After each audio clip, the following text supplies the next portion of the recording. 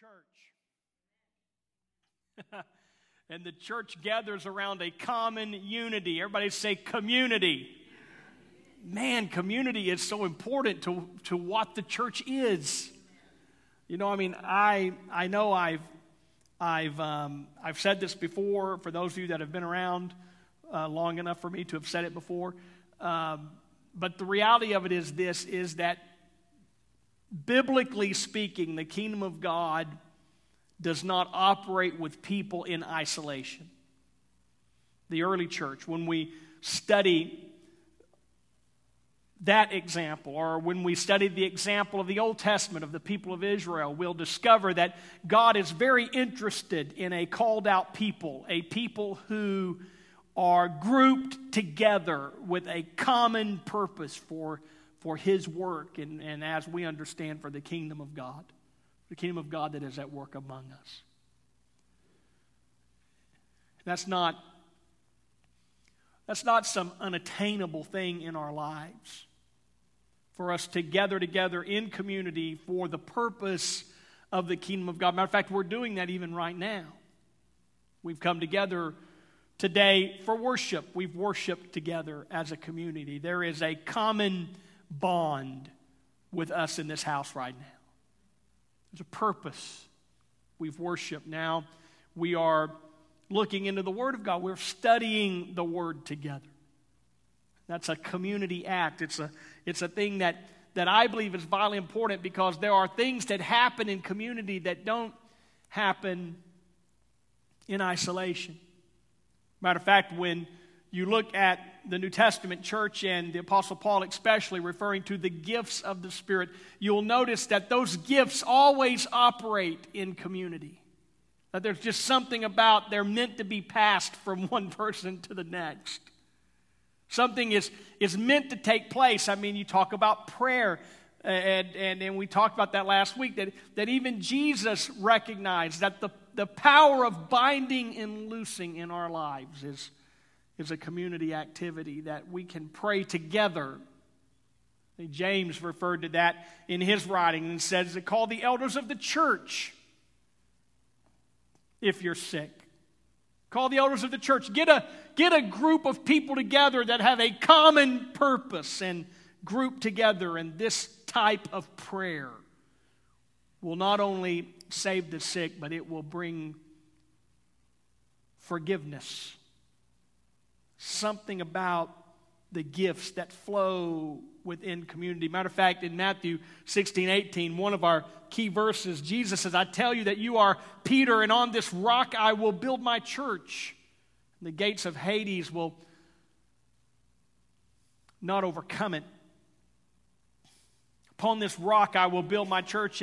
And we discussed last week, Jesus wasn't talking about a building. He was talking about the people, that the church that Jesus came to build is this new community, this community within a community, this society of people who have gathered together for a common purpose that is within the common society of the world, that you and I are a part of this thing called the church, and the church is community.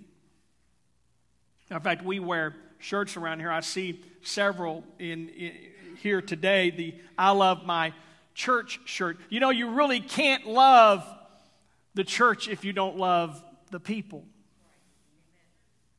Think about that for a second. Oh, I love my church, but I don't like anyone that goes there. That's a really sad deal, man. I think that sometimes people get trapped in religious circumstances, and perhaps there's not a sense of camaraderie that is developed among people for whatever reason, and they become disconnected, but yet they still go to church, but it doesn't hold the significance of community. And I really, really, really want us to focus on that in our lives. That church is not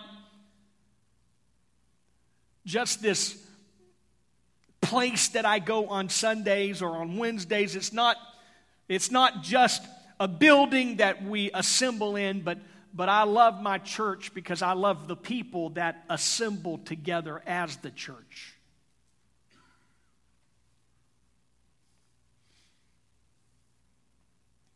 So it is that the early church, there were some things that they were devoted to. I want us to read again Acts chapter 2, beginning with verse 41. Those who accepted his message were baptized. About 3,000 were added to their number that day. They devoted themselves to the apostles' teaching and to fellowship, to the breaking of bread and to prayer. Everyone was filled with awe at the many wonders and signs performed by the apostles. All the believers were together and had everything in common. They sold property and possessions to give to anyone who had need. Every day they continued to meet together in the temple courts. They broke bread in their homes and ate together with glad and sincere hearts, praising God and enjoying the favor of all the people. And the Lord added to their number daily those who were being saved. See, God blessed that early church community because they devoted themselves to the right things. I don't want to go off into too much on some of the things that I dealt with last week, but it's very interesting for me to note that the blessed churches are the churches that devote themselves to the right things. I mean, a church that will devote itself to prayer, for instance, it seems to have a better feeling than a church that devotes itself to another form of talking, and that would be gossip. Anybody in the house on that one? You see what I'm saying? I mean, you're both of them. You're using your mouth. You're using words. You're using some form of emotion that's going on within you. But you'll just understand that there's just something a little disjointed about a church that talks about each other in negative ways. As opposed to a church that understands we all have differences. And we all make mistakes. But we come together with our differences and our mistakes, and we learn the value of talking to God about those things. And a church that is devoted to prayer is highly blessed and favored by God. I mean, to the point that even some of the greatest prayer magnets in the world today are highly criticized by people who are to me, really becoming enemies of the church. Those who would criticize prayer. I read a very interesting article this week in a magazine that I have received for some time. The name of the magazine is Christianity Today, and this magazine is primarily targeted to ministers and pastors and church leaders, but they did a front page, a cover story on very well-known church in California, Bethel. Now Bethel is well-known on several fronts. Matter of fact, one of the biggest fronts that they're noted for is their music, and a lot of the praise and worship music that is popular right now in churches. Our Bethel music songs. And it's very interesting to note that this church several years ago made a striking turn that they would just focus on revival, that somehow or another they would just focus on getting people revived in the presence of God and seeking after God in powerful prayer ways and seeking even the miraculous and the gifts of the Spirit flowing in people, and it's just really amazing how critical others have become of someone who might just want to stretch themselves a little for the miraculous. Just critical. So it is in this article, the person who wrote the article admits straightforward and up that I'm really going there as a skeptic. I'm going there as a skeptic. But yet throughout the article, this writer keeps referring back to, now, I let them pray for me, and I don't really know much about it, but I have to admit there was something there. And I mean, that whole thing kind of wound itself through this article until finally the writer said that they finally prayed for me and they put their hand on my chest and they were praying so fervently for me, and I felt this burning in my chest that at first I thought was just the fact that their hands were hot, but when I got in my car to drive away, the burning was still there. And an hour and a half later, while I am still driving, I still feel that burning in my chest, and I really don't know what that means, but I do know this: I can't wait to get back to church on Sunday.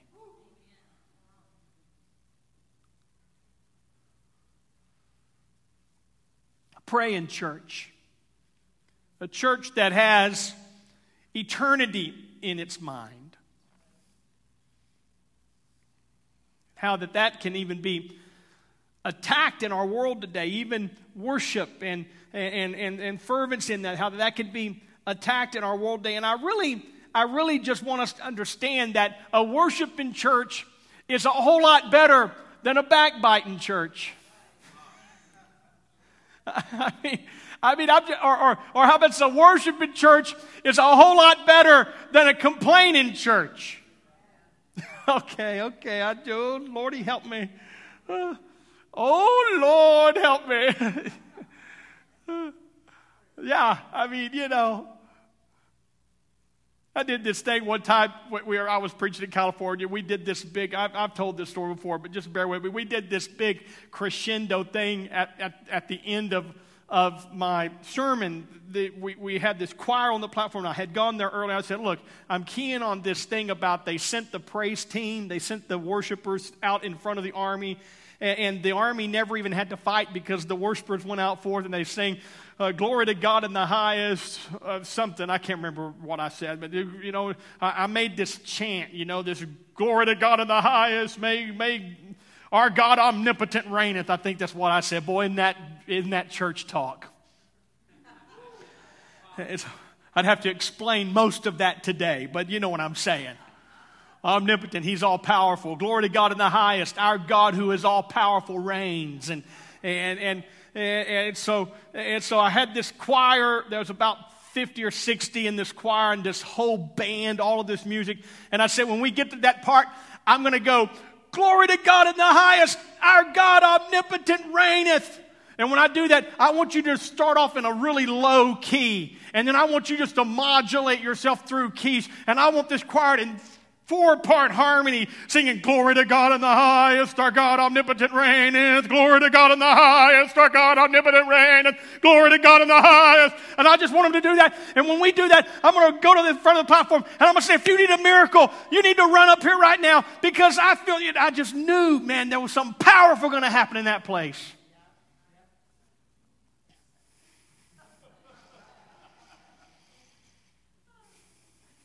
And something powerful did happen in that place. One of the stories that came out of that, about 10 months later, Raylene and I were at a camp meeting in Santa Maria, California, and her mom and dad had flown out there. We hadn't been married very long, and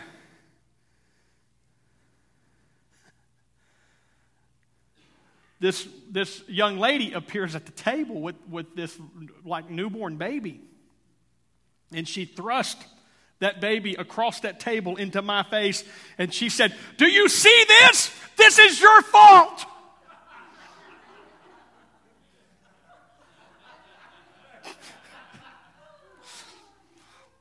I looked across at my father-in-law sitting across from me. I said, I do not know this woman.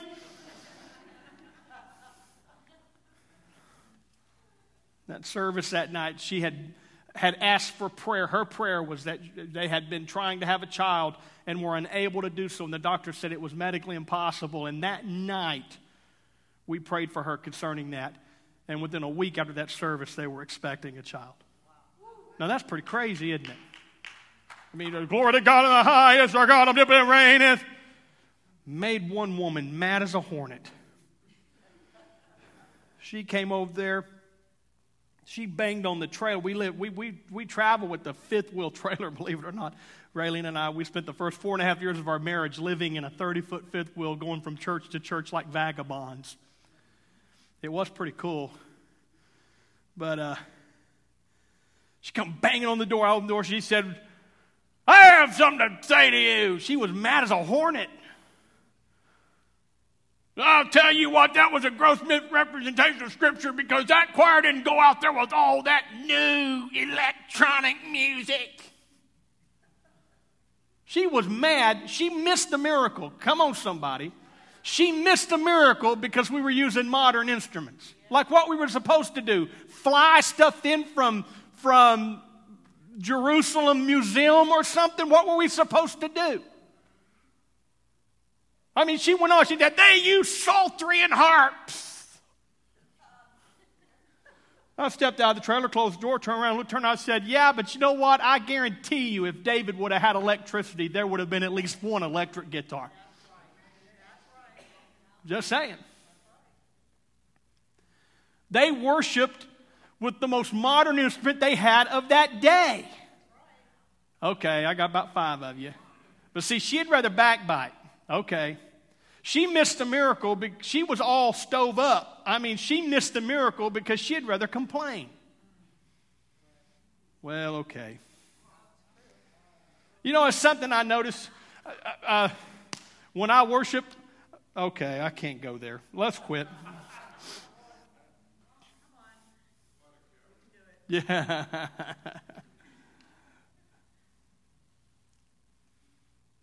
It's amazing when you participate in worship how a lot of stuff don't bother you. You know, it's someone that folds their arms and just wants to critique everything that suddenly notices that we might be running at 97 decibels instead of 96. You know what I'm saying? Like, I mean, I've been to some really loud stuff in my life, okay? And, all right, we'll just move on. I didn't care how loud it was as long as I was enjoying it and having a good time. All right. When we get into the presence of the Lord, it is so much greater to just be a worshiper instead of a complainer. It makes a better church. It makes a better community, doesn't it? So they devoted themselves. Now, there's something I want to draw our attention to today, if I can get off all that. Verses 44 and 45, throw those two verses back up. Verses 44, all believers were together and had everything in common. Look at verse 45. They sold property and possessions to give to anyone who had need. See, not only did that early church devote themselves to a lifestyle of prayer and a lifestyle of worship when they gathered together, but it is very clear in these verses that they also devoted themselves to what I would call a spirit of generosity. These early believers were not stingy. And I'll say this, that the history of the church is replete with examples of this community of believers that sacrifice for others, even for those who were not of the Christian faith.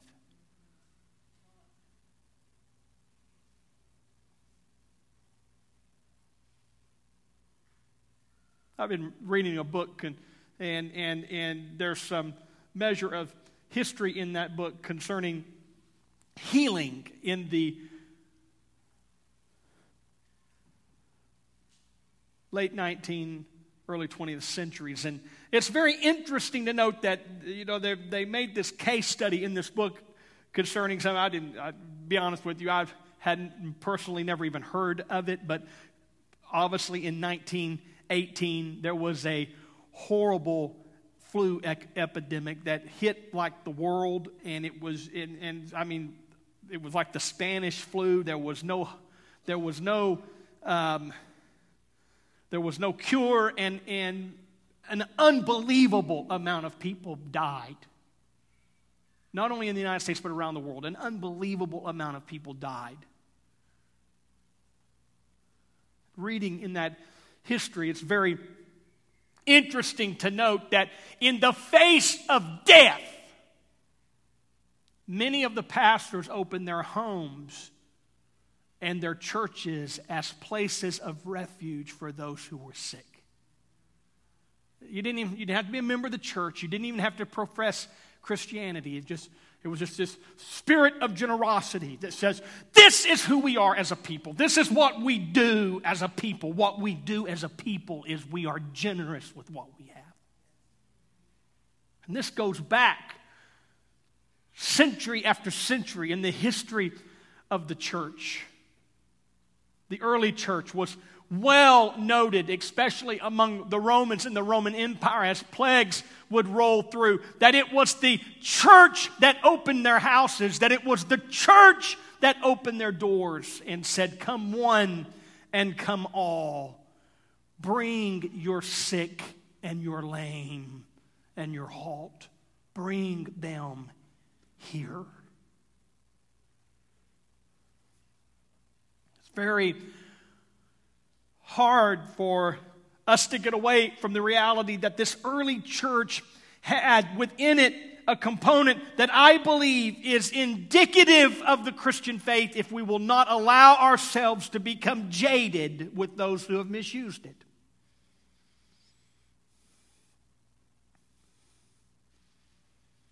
It's the spirit of generosity that invests in eternity in the lives of people, the people who gave of themselves last week to buy a van. I mean a van. It's a Ford van. But yet somebody's stepped up and said, I want to be a part of that. In a spirit of generosity, I want to be a part of that because this is what I can do.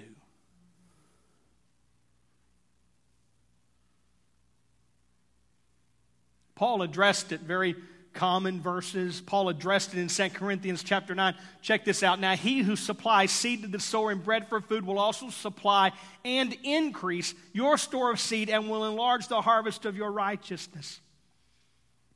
You will be enriched in every way so that you can be generous on every occasion. That God is going to bring blessings into your life.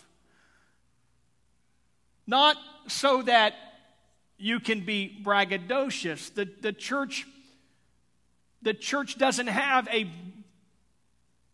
braggadocious stand. Not so that you can say, look at me. No, in the church there is this great leveling field at the cross.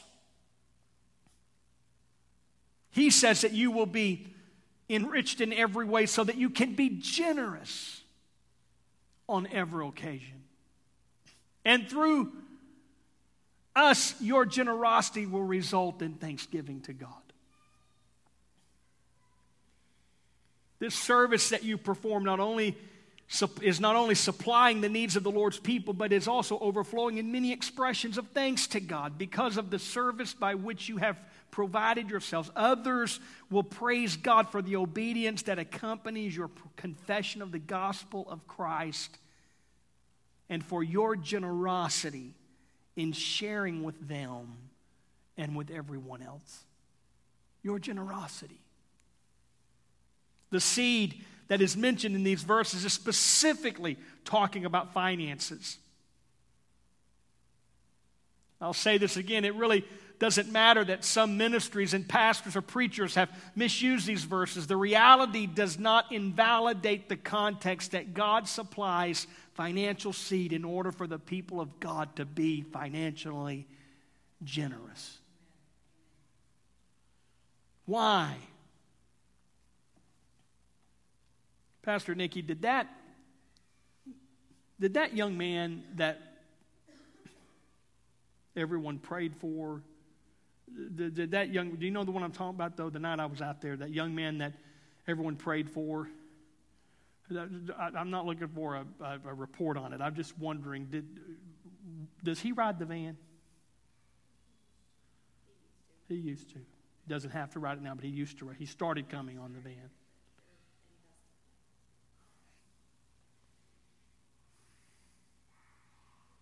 Family's invested. He is. Older brother. Yeah. Sorry. This will go better second church.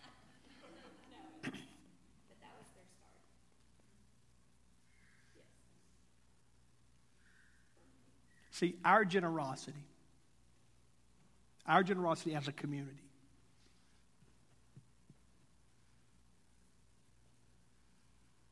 do we have any idea how much money we spend a month on gas to run vans for the youth?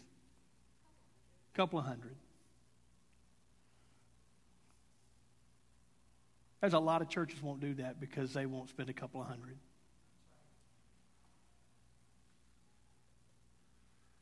And now you have this young man who rode the van, who is investing in what is happening now in our church. But he started out on that van.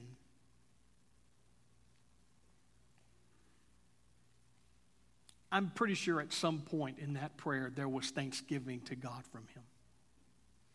I mean, I would think so. They're running tests. It's a kind of a scary time. And our youth pastor stopped the service and said, we're going to pray for him.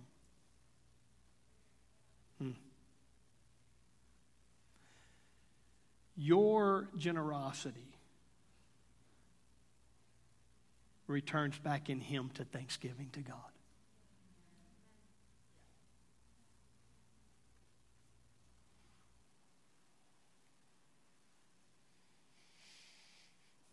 And as a community, this is why I believe God blesses the community of faith that understands generosity. Is because the place of generous blessing is the place of generous giving.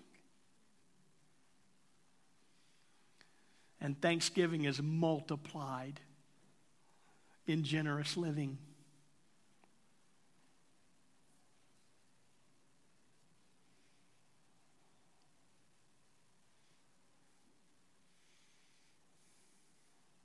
Your life is just better.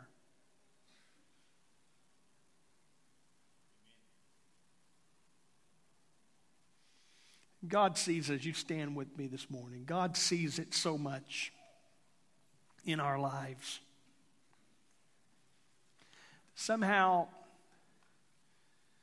God's word understands, and this is what I think is so important. God's word understands to us that when we open our finances, we open our hearts.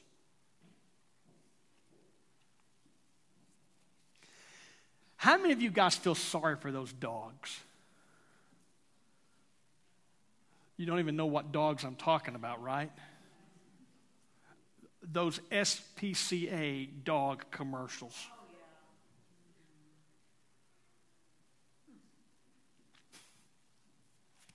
Them poor little mangy dogs in cages. You know what I'm talking about? I can't watch that.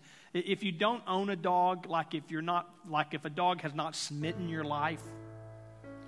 See, a dog has smitten our life.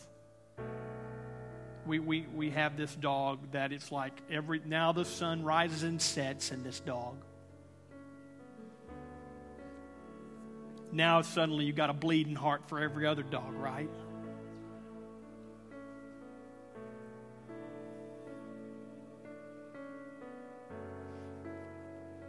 They show you those pictures to try to get your heart to open, because they figured if they can get your heart to open, you'd be willing to give them $25 a month, right? That if somehow or another you could just open your heart. When you open your heart, see, a stingy person has a closed heart. And so they pull at the heartstrings. pull at the heartstrings and try to get you to open your heart. And I think the Word of God is crying that out to us, that look at these people that need what the church has to offer. Look at eternity. Look at it. Open your heart to it. And if you could just open your heart, there's an opening of finances as well that'll come in your life. And then God says, if you will do this, I will ensure that you are enriched in every way. God's promise back, the reciprocal promise back from God is that I'm going to bless your life. Now let me tell you something. I'm not going to stand up here and say that if you give 100, God will give you X. I don't believe we can mandate the Lord of the harvest. I do know this. If you give, God has promised that your life will be blessed. God has promised your life will be blessed. It may not come, I get really, it gets on my nerves, these preachers that'll get up and say, you give $777.77 in the next 77 minutes and God will give you 77,000. I can't equate that. Who are they? The Lord of the harvest? They're not the Lord of the harvest. But I will tell you this, that when my heart is open, all I have to do is walk out here on Wednesday night and watch one of those vans roll in with a whole bunch of kids in them, and suddenly I just feel better about my life. And I look at that and go, man, I had a part to do with that right there. I had a part to do with that. I just walk down these hallways and see all these kids, man, are getting Jesus put in their heart today. And I just say, man, if I never see it come back to me in a financial term, it comes back to me every day in a spiritual term. And my life is better because my heart is open. My life is better because my heart is open. And it's really better because I have a great place to sow from an open heart. I love the local church. I have a great place to sow. And I'm praying for us today that as a community, we would consider this in our lives. That whatever we do and however we do it, let's be a generous community. Let's just pray, God, help me be generous. Help me be generous with my family. Help me be generous with my church. Help me be generous with my friends. Just help me be generous in my life. Because generosity from us creates thanksgiving to God from others. It just does. God gets praise double time when you and I learn to just open our hearts and be generous from our hearts. Would you pray with me? Father, I thank you for your word today. I thank you for what you are investing and sowing in us as a people. I pray today that every person at the sound of my voice would feel your presence and your spirit working mightily on their behalf. I pray right now that if there's anyone sick among us, that they would be healed. I pray in Jesus' name that if anyone is hurting among us, that they would feel relief. I pray right now for those who are suffering in their lives. I pray that you would come with that balm, with that soothing ointment, oh God, that the Comforter would work in their life. I pray right now in Jesus' name for your mighty presence and power. Everybody said, in Jesus' name. All right, here's what I'm going to do. Out there in the foyer, they have set up